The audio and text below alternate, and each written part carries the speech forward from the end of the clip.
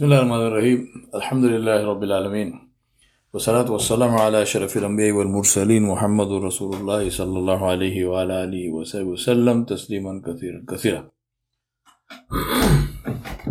Amma ba'du, I want to begin by recommending a book for you. That book is called Talent is Overrated. Talent is Overrated by Geoff Colvin. Geoff Colvin. I will send by the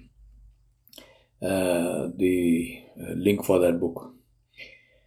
Now, basically, what the book is about is, he says that even if you have talent, unless you train yourself and unless you follow a structure, unless you follow a system, that talent will not help you in life. So it's a very good thing that you are starting with a designing of a system.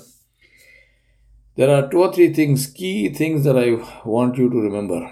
First one is always start with the goal. And what is the goal that you want to have for your life? So write down this goal. Don't have it just in the mind, write it down. Second thing is, remember that whatever you do, Allah subhanahu wa ta'ala is always watching. Now this has 2 big benefits. One is that because if you are aware that Allah is watching, then you will not do anything which is wrong, inshallah. And secondly, when Allah is watching, obviously Allah will protect you and help you as long as you follow the orders of Allah subhanahu wa ta'ala. So if you are obedient to Allah, then Allah subhanahu wa ta'ala will help you and will continue to help you, and you will have the help of Allah subhanahu wa ta'ala. And if you have the help of Allah subhanahu wa ta'ala, you cannot lose. So it is very important to remember this. First one, design the goal. Meaning, what is your goal? Define that goal. Secondly, always remember that Allah is watching. Now, when you are remembering Allah is watching and you are achieving the goal, obviously it means that you will not do anything to achieve the goal which violates the rules of Islam. Because you want to please Allah subhanahu wa ta'ala. So, for example, if your goal is to build a great global multinational company, you will not do that using interest-based finance because Allah subhanahu wa ta'ala made that haram. So, I'm giving you just an example. So these are the 2. Third thing is have discipline and structure in your life. Start your day with tahajjud. Wake up for tahajjud 1 hour before the time for Salatul Fajr. Salatul Subh starts 1 hour before that. Wake up and pray at least 2 rakat of Nafil Salah and make dua. If you say you want something and you are not praying tahajjud, it means you don't want that thing. It's as simple as that. So make sure that you don't miss tahajjud on any day, no matter where you are, no matter what you are doing.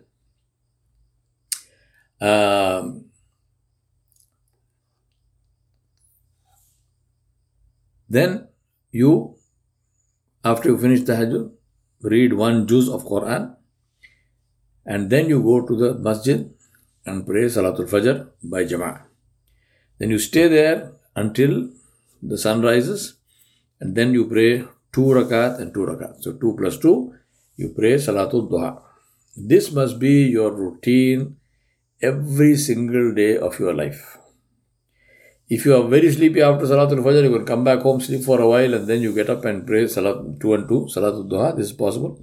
But the afdal, better way is to stay in the masjid until the sun rises, and then you pray 2 and 2, Salatul Duha, 2 rakat and 2 rakat. This routine, make this your complete routine always in your life. Then when you wake up, make your bed. Always.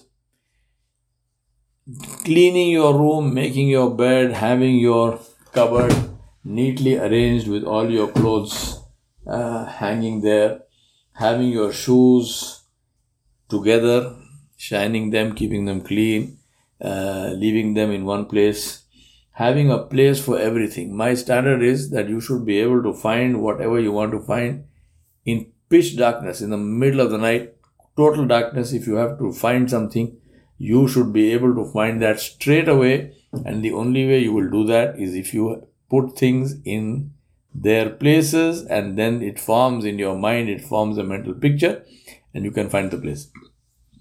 Believe me, this is not about waking in the night and finding things. This is about having a the discipline of having a system in your life. If you can wake up in the night, in the middle of the night, in darkness, if you can find your keys where they are, it means that this is how your mind is organized. You will be able to find thoughts, you will be able to find data, you will be able to find answers in your mind in the same way. But that will happen only if you create a system. Then reading. Additional reading. I'm not talking about reading your school books and college books. I'm talking about additional reading. There are two ways of learning. One is to receive revelation from Allah, which has stopped after Rasulullah sallallahu alaihi wasallam. After the Prophet Muhammad, peace be upon him, there is no revelation that is going to come to anybody. And the second method, therefore, is by reading. So the method which is there for us, we don't have two methods, we have one method, that is by reading. So make sure that you read, and read all kinds of things. Read some things, you especially read things which are outside your experience, outside your curriculum. Read about other cultures, read about other thoughts. There is no book that I will say don't read. Read any book. But don't just read and accept whatever is written in the book. Read it, think about it, review it, talk to somebody wiser than you about it. If there are any doubts and thoughts, clarify them. If the author is available to you, talk to the author. If not, talk to somebody who understands. So there should be an active relationship with reading and with books. And finally, your akhlaq.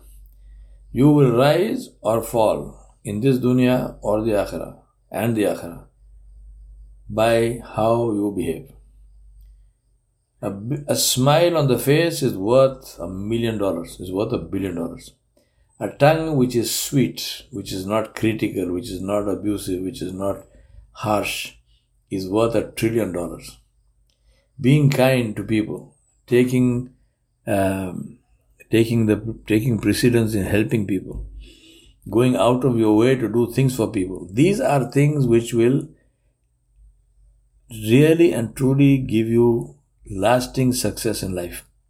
Because these are the things out of which memories are made. People's memories are based and made by your behavior. Make sure that your behavior never gives them a bad memory. The tongue is the most important organ in the body. Rasulullah sallallahu alaihi wasallam, in a beautiful hadith, he held the tongue between the two fingers, index finger and thumb of his right hand, and he said, this will take more people into Jahannam, into the hellfire, than anything else. And in another hadith he said, guarantee me two things and I will guarantee you Jannah. They asked him, what should we guarantee you, Ya Rasulullah sallallahu alaihi wasallam? He said, guarantee me the integrity, the safety of what is between your legs and what is between your jaws. Meaning your private parts and your tongue. Meaning that you are not, you are faithful to your partners, you are not indulging in any shameless activity. You are not indulging in any physical activity with somebody who's you are not married to.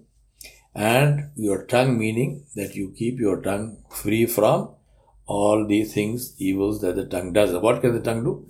The tongue can lie, the tongue can deceive, the tongue can do backbiting, the tongue can do slandering, the tongue can be sarcastic in a nasty way. Using sarcasm as a joke, and both people laugh, that is fine. But using it to hurt people, right?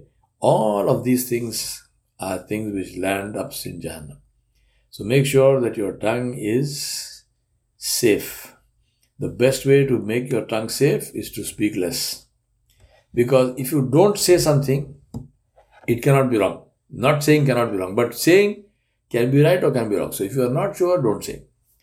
At the same time, having said that, where you should say, which means that if you have to stand up for the truth, if you have to stand up for somebody who is being oppressed, if you have to stand up to fight for your rights, then you must speak. There is no silence in that. Silence in those cases is counterproductive, it is wrong. and it should not be there. You should speak, because that is the time when you must stand up and say, no, this is wrong, and I will stand up for that which is true.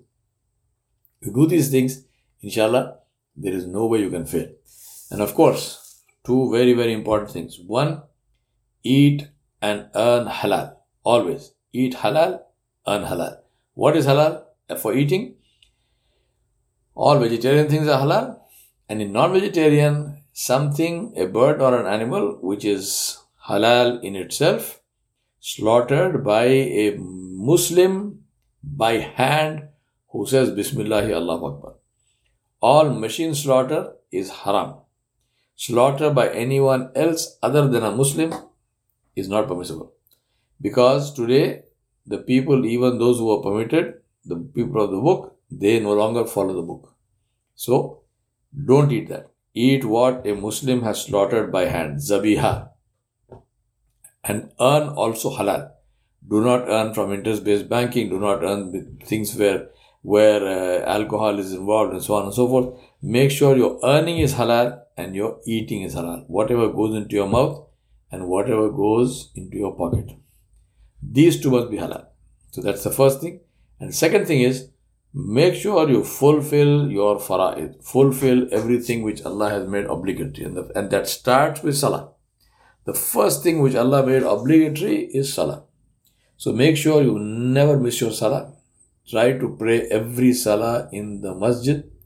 And if you cannot pray every salah in the masjid, try to pray as many as you can. But make sure that you pray at least one salah in the masjid by jama'ah every day. A day should not pass when you did not go to the masjid. So masjid must be something which is a daily pit stop for you. Imagine a race car.